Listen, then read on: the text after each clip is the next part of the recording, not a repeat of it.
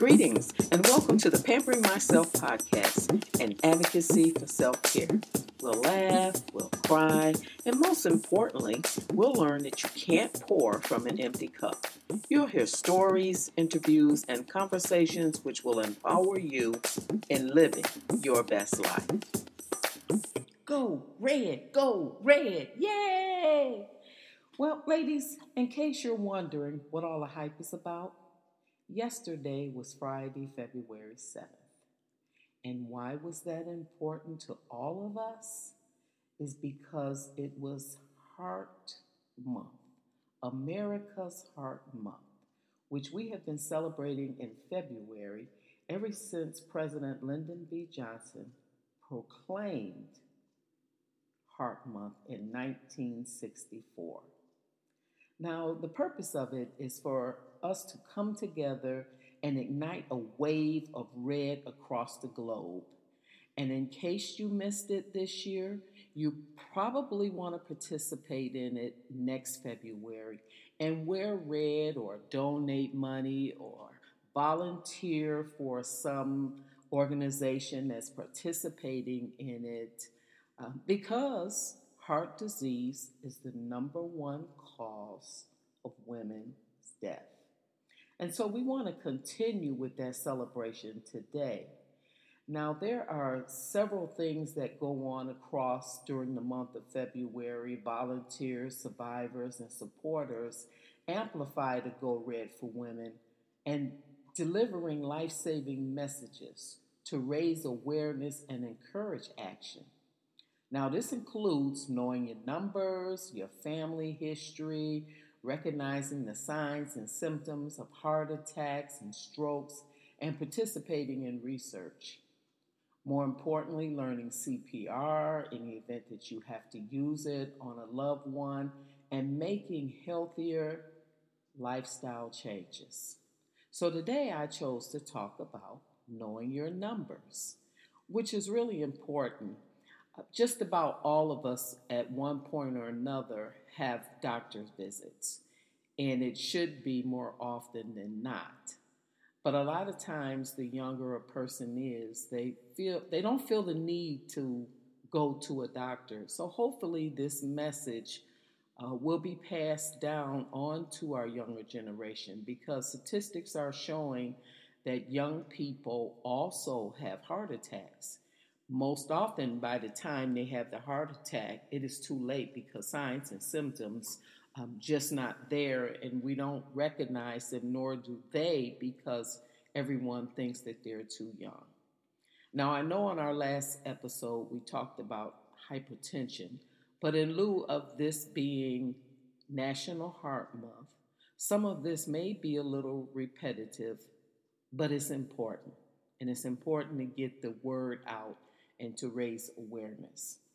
So what the American Heart Association considers as knowing your numbers that are vital are 5 factors. That's your total cholesterol, your blood pressure, your fasting glucose. Here's something we haven't talked about before: body mass index, and your waist circumference. So those 5 numbers are vital. Now, I have to admit for myself, when I go to the doctor and they want to do lab work, generally what happens is the blood is drawn, and my doctor will say, if there's any concern, I'll contact you. If not, then they'll see me on my next visit. Now, because I have high blood pressure, I do see my doctor every 3 months, and that's more for her to regulate it. And it's never really been a concern because I do follow her advice and I stick to my medication, as I shared in the last podcast, which is really important for any medical condition, that you follow the doctor's recommendation and that you take your medicine as you should. So when I decided a couple of visits ago, I decided to start getting a copy of it, regardless of whether or not she thought it was important. Because I can remember before my husband got on blood pressure medicine, The doctor's saying, oh, you're borderline. Okay, so what does borderline mean and how close to that high is he? So I've now convinced him to start asking for a copy of his lab work. They will give it to you. Most often is at no charge. And those are things you can compare and see for yourself where your numbers should be. So I'm going to share those numbers as we go along here, according to the American Heart Association, what it is reported as being normal levels. So the first thing we're going to talk about is cholesterol. Well, cholesterol is a waxy, fat-like substance that's found in all cells of your body. Now, your body does need some cholesterol to make these hormones, to make vitamin D, and it sustains substance that help you digest foods. So you need it. Now, when your cholesterol is elevated, well, that means you're subject to certain risk factors, such as heart disease, strokes, peripheral arterial disease. These are the mechanisms involving cholesterol in all three diseases. It's the same: buildup of plaque within the arteries, diseased blood flow, and affecting the function of the cells and the organs. So cholesterol is really important because it plays a vital part of how your cells function in your body. And when we think about cells, we don't really think about them. We just know, okay, you got high cholesterol, it's elevated. So cut back on some eggs, do a little exercise, and we kind of downplay it. But the older you get, the more it's affected because your body, of course, naturally slows down in production of certain things. So cholesterol levels should be less than 200. I remember a friend and I were taking a test at work. They were giving free, we worked at a hospital, and they were doing these free lab draws, and they gave us our numbers. And of course, we didn't really know what the numbers meant. This was many years ago. And we compared our numbers when we got back in the office. And it's funny, we just laughed about this a week or so ago. When we looked at it, there was such an extreme difference in a high and low between our numbers that she said one of us is sick because one of us had a number that was low and the other one had a number that was high. And so once we figured out what those numbers meant, absolutely, one of us was totally out of range. And so that's important to know what that number is because it contributes to heart attacks and strokes, etc., heart disease. So the next thing we're going to talk about numbers is blood pressure. Now, blood pressure has two numbers. We know the systolic blood pressure, which is the first number, the top number, indicates how much pressure your blood is exerting against the artery walls when the heart beats. And the diastolic blood pressure, which is the second number, indicates how much pressure your blood is exerting against your artery walls while the heart is resting between beats. Now, we talk about this in our last episode again about high blood pressure and hypertension, which makes the heart work harder than normal. So if you're 20 pounds or more overweight or reached menopause or have someone in your family with high blood pressure, then most likely you have it. And that's according to Mayo Clinic. Now, high blood pressure generally develops over years, although I shared that I was diagnosed at 15. So I don't know when it started, but at 15, I definitely had it. And fortunately, it can be detected if you pay attention to signs, but it's also called the silent killer. My sign was severe headaches. So when something is not right with the body, it kind of gives you a signal. And once you know you have high blood pressure, well, you can work with your doctor to control it. And so that I have. The normal blood pressure reading, again, there is some ups and downs with this, which is 120 over 80, depending on a lot of factors. But that is what the American Heart Association considers as a normal blood pressure. The third factor in knowing your numbers is the fasting glucose. And this, of course, addresses the amount of sugar that is in your body. And when we look at sugar, according to the American Diabetes Association, we're talking about the potential risks for diabetes. Now, there are three, possibly more types, but I'm going to address the three. Type 1, according to the American Diabetes Association, there are 1.25 million Americans who have it. And this can occur at any age, regardless of your race, shape, or size. So that means you can get diabetes at 12 years old, and we know there are a lot of children. You can get diabetes at 50 years old, and you can be diagnosed with diabetes at 90 years old. So it is not uncommon that people are diagnosed later in life or early in life because it can happen. Type 2 diabetes, which is the most common form of diabetes, is where the body doesn't use insulin properly.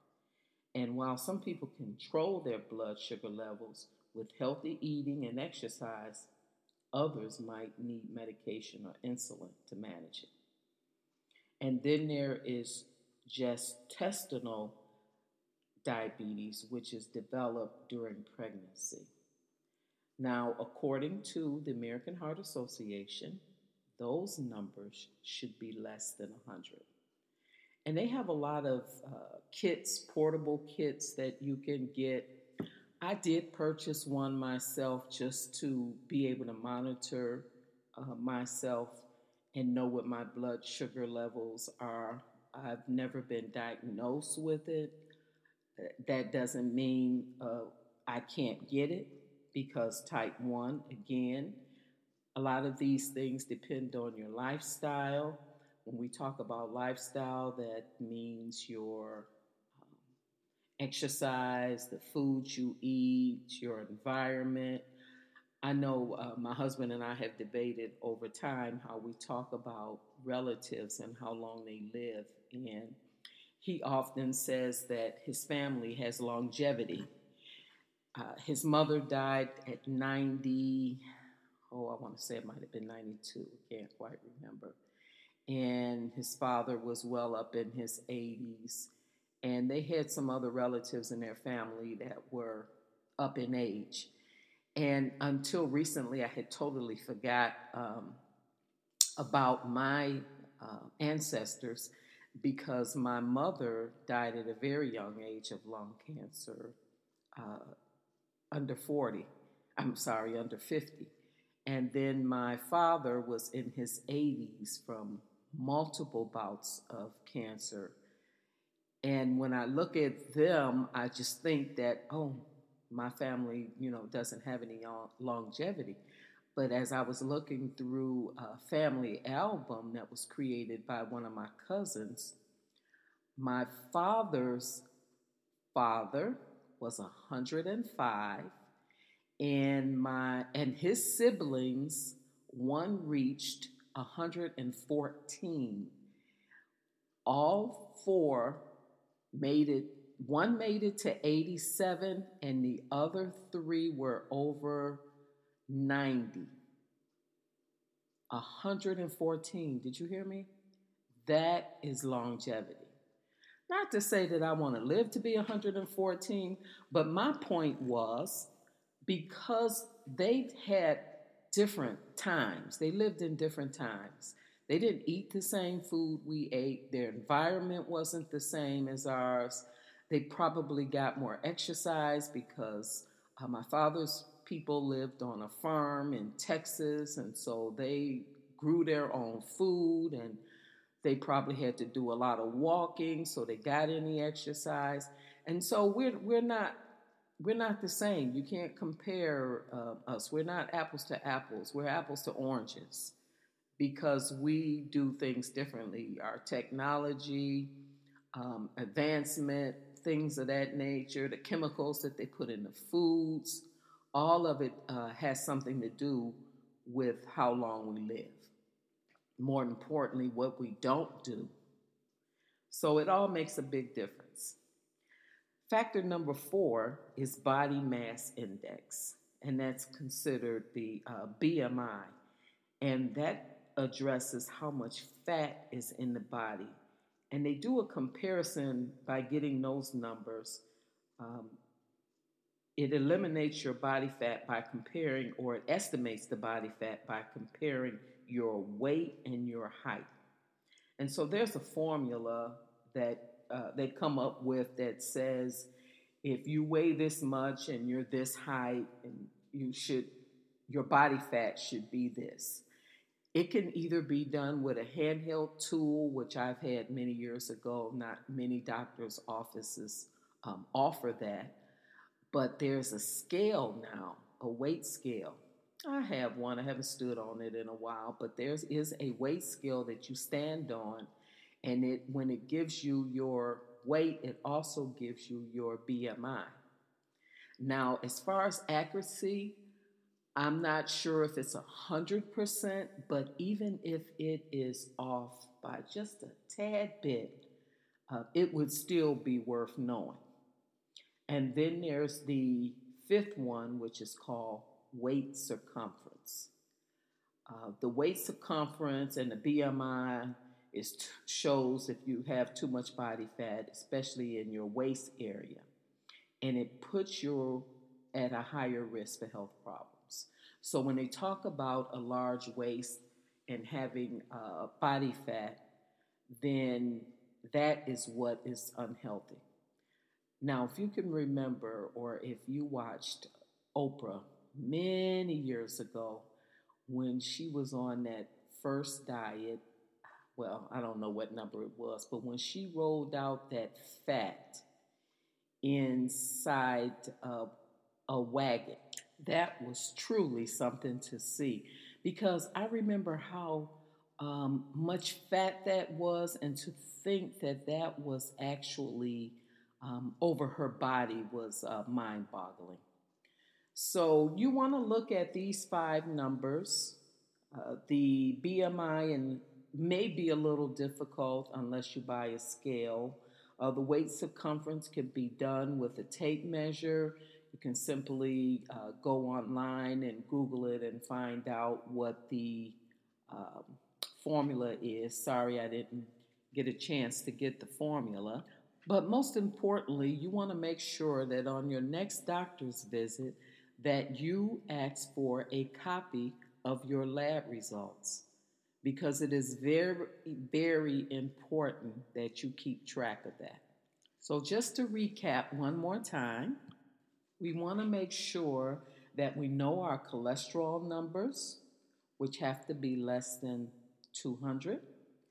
You want to make sure that, or hopefully, your blood pressure is somewhere in the neighborhood of 120 over 80, being mindful that it could go up or down depending on your situation. But if it is definitely too low or too high, then I'm sure your doctor will address that. So please follow up on that. And number 3, for the fasting glucose, that should be less than 100. Some of the remedies for lowering your cholesterol would be definitely exercise and watch the content of cholesterol in your foods. The body mass index, you want to be conscious of that, although you may not have access to that, but there are tools out there that can get you those numbers, especially if you're in the market for a new scale. Look for one, a digital scale that will also give you the BMI.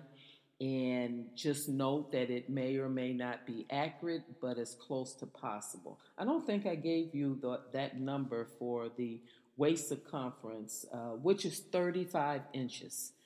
Now, of course, in this society where there's a lot of fast food and we are stress eaters and don't exercise as much as we could or should, then that may not be a real number, but it is a number to strive for. And then finally, the waist circumference, which still falls under that BMI as well. So I hope this information was beneficial to you and that you would consider um, keeping up and keeping track with your numbers, even if you compare it from one test to another, from one year to another. What's most important is that we take care of our health, our mind, our body, our spirit, all in one, and that we look to living a long and healthy life versus a long and tedious life or one with aches and pains and diseases and, of course, dying too young. So until next time, peace.